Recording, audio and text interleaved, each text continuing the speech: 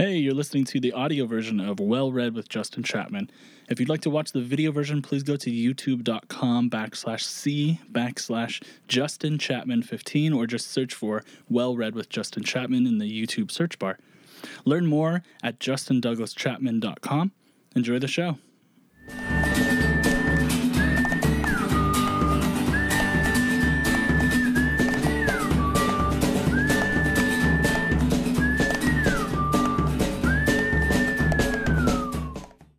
Hi, everyone. Thanks for tuning in. I'm Justin Chapman, and this is the third episode of my new show, Well Read with Justin Chapman. The federal government's social distancing guidelines have expired, and more than half of U.S. states are beginning to reopen. It's a patchwork of different guidelines across the country, but not a single one of them have met the 14-day drop in COVID-19 cases that medical experts recommend before reopening. We'll find out soon enough, in about 2 to 3 weeks, if this will result in a surge of cases in those states. It's like governors are playing Russian roulette with their citizens' lives. According to the New York Times, senior Trump administration officials are pressuring U.S. intelligence agencies to look for evidence that supports an unsubstantiated theory that a Chinese government lab in Wuhan, China, was the origin of the coronavirus outbreak. Luckily, the Office of the Director of National Intelligence said it agrees with the scientific consensus that the virus was not man-made or genetically modified. But this is clearly a baldly political strategy, and a cynical one at that, while the Trump campaign develops ads trying to tie Joe Biden to China. Let's take a look at the latest COVID-19 numbers. According to Johns Hopkins University, worldwide there are 3.3 million cases and 238,000 deaths. In the U.S., there are 1.1 million cases and 65,000 deaths. In LA County, there are 23,000 cases and 1,100 deaths. In Pasadena, there are 411 cases and 52 deaths. 30 million Americans have filed for unemployment in the past few weeks, and the true unemployment numbers are likely much higher than that. But Kushner said the federal government's response has been a success story, so we can all go home. This is why we need competent leadership in the White House. This is why you don't elect someone who has no governing experience just to own the libs and disrupt the status quo. Do you get it now? Meanwhile, more and more information keeps dripping out about Tara Reade's sexual assault allegation against Joe Biden. We saw him finally come out on May 1st and deny the allegation. Will that be enough? We'll see. Although the Trump campaign is not going to stop talking about this anytime soon, all while conveniently ignoring the 24 women who have accused Trump of sexual assault and harassment, and rape, by the way. What is this world?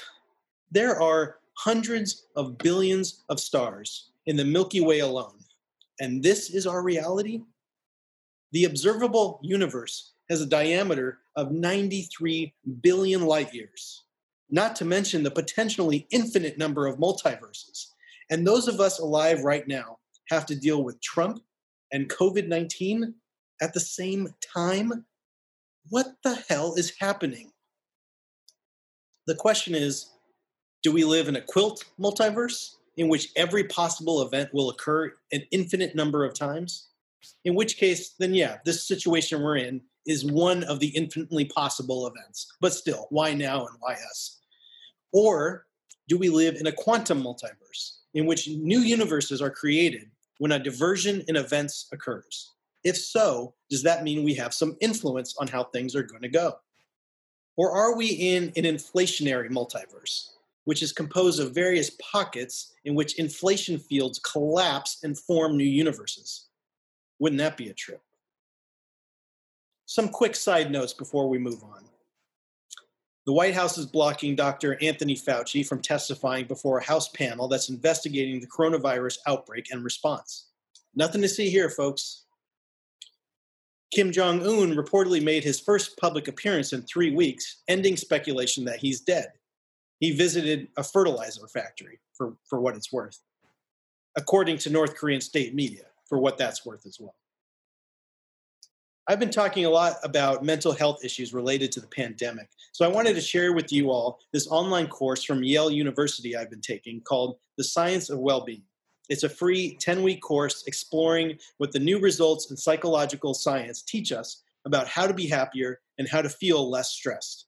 You then put these scientific findings into practice by building the sorts of habits that will allow us to live a happier and more fulfilling life. You can find more about it on Coursera.org.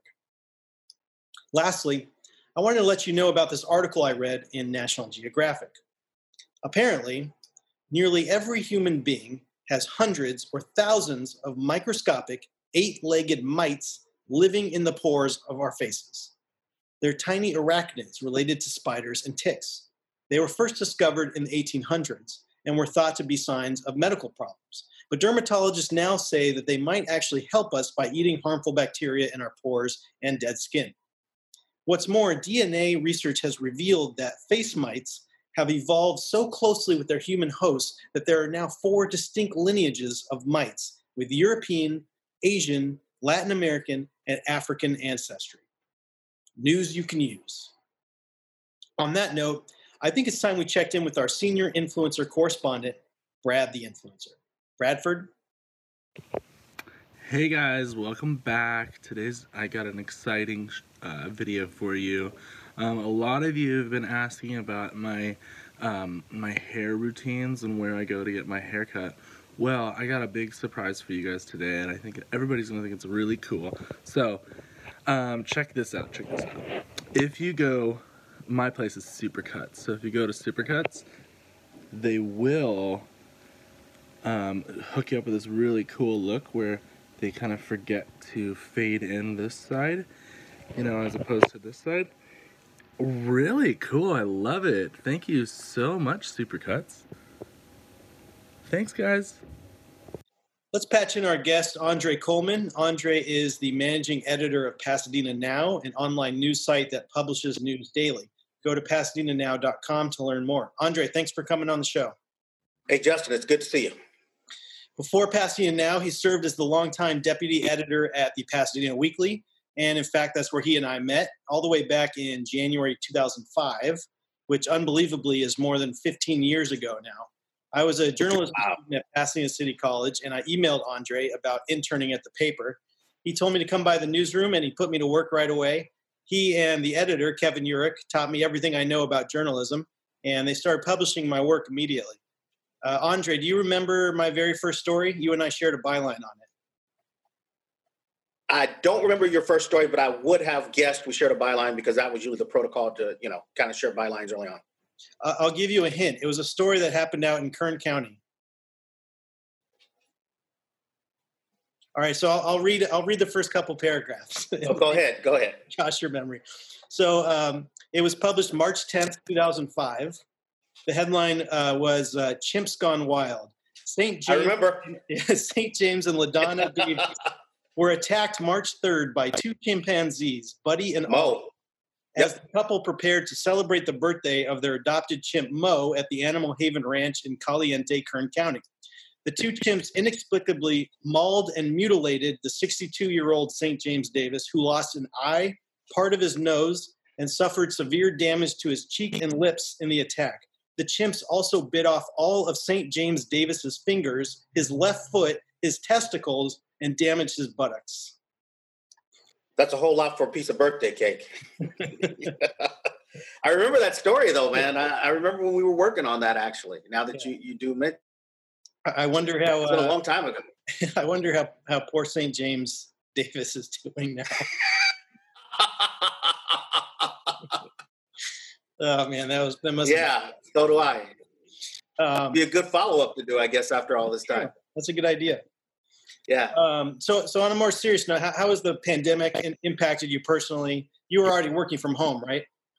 Yeah, I had been working from home when we started covering it, literally right about a month. When we did our earliest stories. And that was before daily coverage, when we kind of were just dropping a story here and there. And I've been working from home and at Pasadena now for about a month. Mm-hmm. And was it a difficult transition from the Weekly to Pasadena Now? How did the media landscape in Pasadena change when you made that switch? Well, to be frank with you, by the time I made the jump, well, look, I knew I was going to make the jump because probably a month and a half before I even announced I was going to make that jump, they were moving the weekly from Pasadena to South Pasadena. And as part of that move, you know, you worked at the weekly, you've been in the office. We had these big bound copies of the weekly. And those bound copies were, that's the history of Pasadena. And I remember you working on a history of the weekly or something like that for one of our issues, and you going through those. Yeah. Well, they told us, you can't take those, we're going to shred them. Wow. And Kevin and I argued with them, the whole thing, and it's like, you don't even realize what this is. They were like, no, we know what's in there. They just didn't care. Wow. So to make a long story short, they told us we could keep 1 year. We gave every other one of those to the Pasadena Public Library. That's a good for it. But that sealed my resolve because they didn't care about what we built. Yeah. That's what that said to me. Right. They didn't care about what came before them. Mm-hmm. And so Kevin and I were the only two kind of sitting there after everything had been boxed up. And I didn't say anything to him, but I knew in my head, my time has come. These guys don't care. Yeah. And I later learned after I left that Kevin took the last year, 2019, to the library because he didn't think it was safe in the new location. Mm-hmm. So they have all of the bound copies. But how did it change the landscape? I don't want to toot my own horn, but toot. The Weekly was the best publication in Pasadena because of you, me, Joe Pisecki, Carl Kozlowski, and Kevin Urich. Yeah. I left when they stopped paying freelancers. Yeah. I'm not going to speak for anybody else, for Kevin or for anybody, but if you want to, comment on that, and obviously you can. That was a deciding factor to me, and I went to Pasadena Now, and Pasadena Now, it never reached its full potential. It still hasn't. We're on our way there. But Pasadena Now, as far as I'm concerned, is now the top publication in the city, and it's improving all the time. Yeah. Well, it was fun while it lasted at the Weekly. It was a great time. Yeah. And if they had let us continue to do the kind of journalism we always did, investigative, long feature pieces, and stayed out of our way, I probably never would have left. And paid freelancers. But I can't do that to people. You know what I mean? Yeah. They told me how the freelance pay was going to go, so I told other people. And then when they didn't do that, those people aren't calling them. Those people are calling me. And you know what? Those people have families. They have rent to pay and bills to pay, just like I do. So I can't co-sign on that and be okay with it. For sure. And the old issues, the story I was working on, showed that the Pasadena Weekly actually links back all the way to 1929. And that's all the history names that they were going to just shred. Yeah, it's really sad. In general, we see print newspapers, including alternative news weeklies, dropping left and right because of the pandemic, but also before that. Right. For example, LA Weekly was 6 pages last week during 420, their biggest advertising week of the year. But what kind of future do papers like the Pasadena Weekly, Pasadena Star News, and others like those have now? If they cannot get it together, well, first off, let me say this. This is just a little pet peeve thing. Anybody who has a paywall up is a moron. You're not going to make any money off of it, any real money. Let me say that first. Second, Pasadena, LA, we'll just choose Pasadena, LA. These places are so close together that most likely if the LA Times has covered a story, the Weekly, the Star News, Pasadena Now, or any of the other 3 or 4 outlets have probably covered that story also. Mm-hmm. So if you have a paywall up, a paywall would work fine if you were the only game in town. But if you have a paywall up, somebody's going to go, well, I can read it for free elsewhere, and they're going to go to that place. Mm-hmm. So I think that's a bad business model, A. I think that papers have to differentiate themselves and find a way to do something unique. The problem is, and as you well know, great example, the Joan Williams story. Whenever you do a great story, somebody else is biting off of it. Right. By the time you're being congratulated for it, somebody else is already, figuring out ways to either steal it, which means they're not going to do their own research, or to follow up on it, you know? So it's hard for them to differentiate from each other. That's the first problem. The Weekly had the best chance because the Weekly we could do long investigative feature stories and out-report everybody else because we didn't have to have it done by 5 o'clock that day. Right. But now they don't have the space to do that. So everybody is in trouble.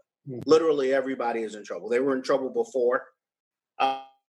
This really just highlights the frailties of print media is what's going on. You have reporters taking huge pay cuts. You have reporters being furloughed.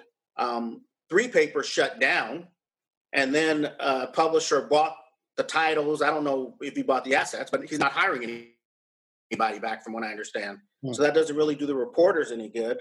But, you know, when these papers go away, it hurts communities every time. At a time when journalism is needed more than ever. Right. And that's what people don't understand is, you know, I always say this, it's in the First Amendment for a reason. Freedom of press is in the first one, not the last one. Our elected officials, our high-paying city officials, our police, we could go down the list, they need to be held accountable.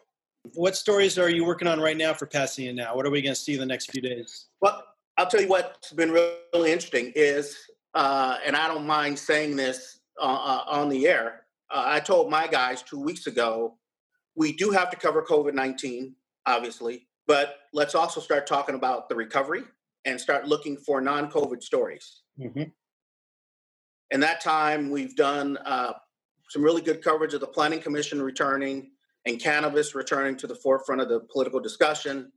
Those have been good stories. We're going back to deep dives into City Hall as soon as this is over. But City Hall is open, but it's not it's open and it's functioning, but everybody's working from home.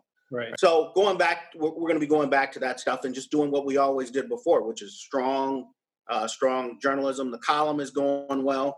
That's one of the most well-read pieces on the site, which is what I hope for. So really the kind of stuff, we've always done. But I do think we're going to have to start doing some reporting on journalism itself here real soon with everything that's going on. Yeah, absolutely. What's your prediction for the mayor's race? Wow. These things usually go like this. You think I'm not going to give you an answer. I am going to give you an answer. These things usually go like this. Whoever is leading, whoever has the lead when the first election ends, they don't lose it in the runoff. What happens to change people's minds? So it's probably Gordo's to lose at this point, is what I would say. So before we wrap up, Andre, are you reading anything right now? Any good books? This is going to surprise you. I have, throughout most of my life, I've kept a subscription to Batman with DC Comics. I just renewed that about 2 weeks ago to go back to, one of my old faithful to kind of get the imagination rolling. I'm rereading To Kill a Mockingbird. I'm going to read Invisible Man. So I'm reading a lot of literature and stuff just about kind of the African-American experience right now. I've finished, since this whole thing started, I built a computer, which I've never done before. Yeah. Kind of one of my dream things that I wanted to do. I finished a film script, which has kind of been a dream of mine that I wanted to do. And I've kind of played around with that a little bit. So I've got those two things going, writing a novel, some stuff like that. So I think when you're creative, this kind of thing isn't necessarily the when do I get to go back outside. I'm kind of like in a please don't make me go back outside kind of mode right now because I'm getting so much accomplished is what's going on. So, and I'm really, I don't want to say taking this in, but I do realize that everybody going through this right now, including you and I, have never gone through it before. When 9/11 happened, you had a whole generation who had gone through Pearl Harbor. So they were kind of comparing it that way. Right. Nobody's gone through this. And anybody who did go through this in 1918 was so young they don't remember it. Mm-hmm. So part of me also is understanding the history of the moment here kind of thing and trying to relate that to my daughter, to my 11-year-old, because we'll probably I don't know if we'll ever have a safer at home quarantine, a lockdown again, but we will probably, we're probably not done with the coronavirus. You know, it'll probably be a second wave of this. I think the COVID idiot in the White House is probably trying to reopen the nation way too soon. And, you know, I really hope we don't see millions of people die because you have a bunch of governors want to make, you know, restart their economies and make some cash kind of thing. And I have some fears about the November election, to be quite honest with you. Yeah, I do too. You know, how many people are going to vote? It's a scary time. Yeah. Well, listen, man, I mean, I'm glad you had me on. You know, thanks so much. Super proud of you. You know, you've always been a go-getter. People just, it makes me sad to see what's going on at the weekly. I do feel like, and this isn't saying anything about anybody else, I do feel like karma or destiny or fate moved me at the right time, kind of thing, because I was really, I still get along with everybody well who was there, still love everybody who was there. And I'll even say this, to be honest with you, the new management treated me very, very well for the most part. But I think what I think journalism is and what they think journalism is, I think those two things don't match up. And, yeah, you know, instead of arguing about the baby, what Kevin Urich, Justin Chapman, Carl Kozlowski, Joe Pisecki, and Andre Coleman created, this is what I told people on my way out the door. That's already gone. Yeah. You know, if people are trying to protect that, sadly, you know, that's not with us anymore. And, you know, it's good to see, like, you creating a show that I can go to Pasadena now and try to create something there. And I think it's going well so far, and the response has been great. And, you know, I just hope we can continue to do good work there. Absolutely. I totally agree. Onward. Yeah, that's the only way to go. Well, Andre, thanks so much for coming on the show. I really appreciate it. Hey, no problem, man. Say hello to the family. We got to do this again. Absolutely. Thanks. All man. right, take it easy. Thank you all for tuning into my show. If you need recommendations for good reads, I suggest you check out Norman Ohler's Blitzed, Drugs in the Third Reich, which explores Hitler's and the Nazis' obsession with drugs. The book documents how everyone from Nazi soldiers conducting blitzkrieg to German housewives were consuming methamphetamines at an alarming rate, and that Hitler's personal doctor injected him daily with a cocktail of drugs, including Eucadol, a cousin of heroin, and that he died an addict in the throes of withdrawal. I also recommend Susan Orlean's The Library book. She's the author of The Orchid Thief, which was made into the Charlie Kaufman movie adaptation. In the library book, she explores the mystery of the 1986 fire that destroyed most of the LA Central Library.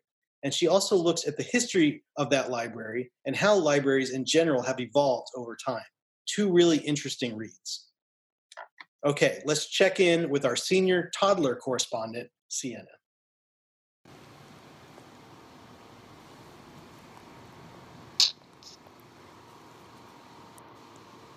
Is that yummy?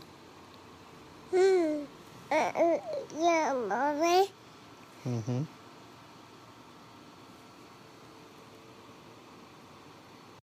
Thank you for that report, Sienna. Stay tuned for new episodes of Well Read every week or two. You can find this show on YouTube and Pasadena Media, the local public access corporation, which airs this show a couple times a week on the Arroyo channel, which is channel 32 on Charter and Spectrum and 99 on Uverse, as well as on PasadenaMedia.org. So check for show times at that website or on my Twitter page at Justin D. Chapman. I'm Justin Chapman, signing off. Learn more about my work at JustinDouglasChapman.com. And remember, a life well read is a life well spent. So go read a book. Till next time.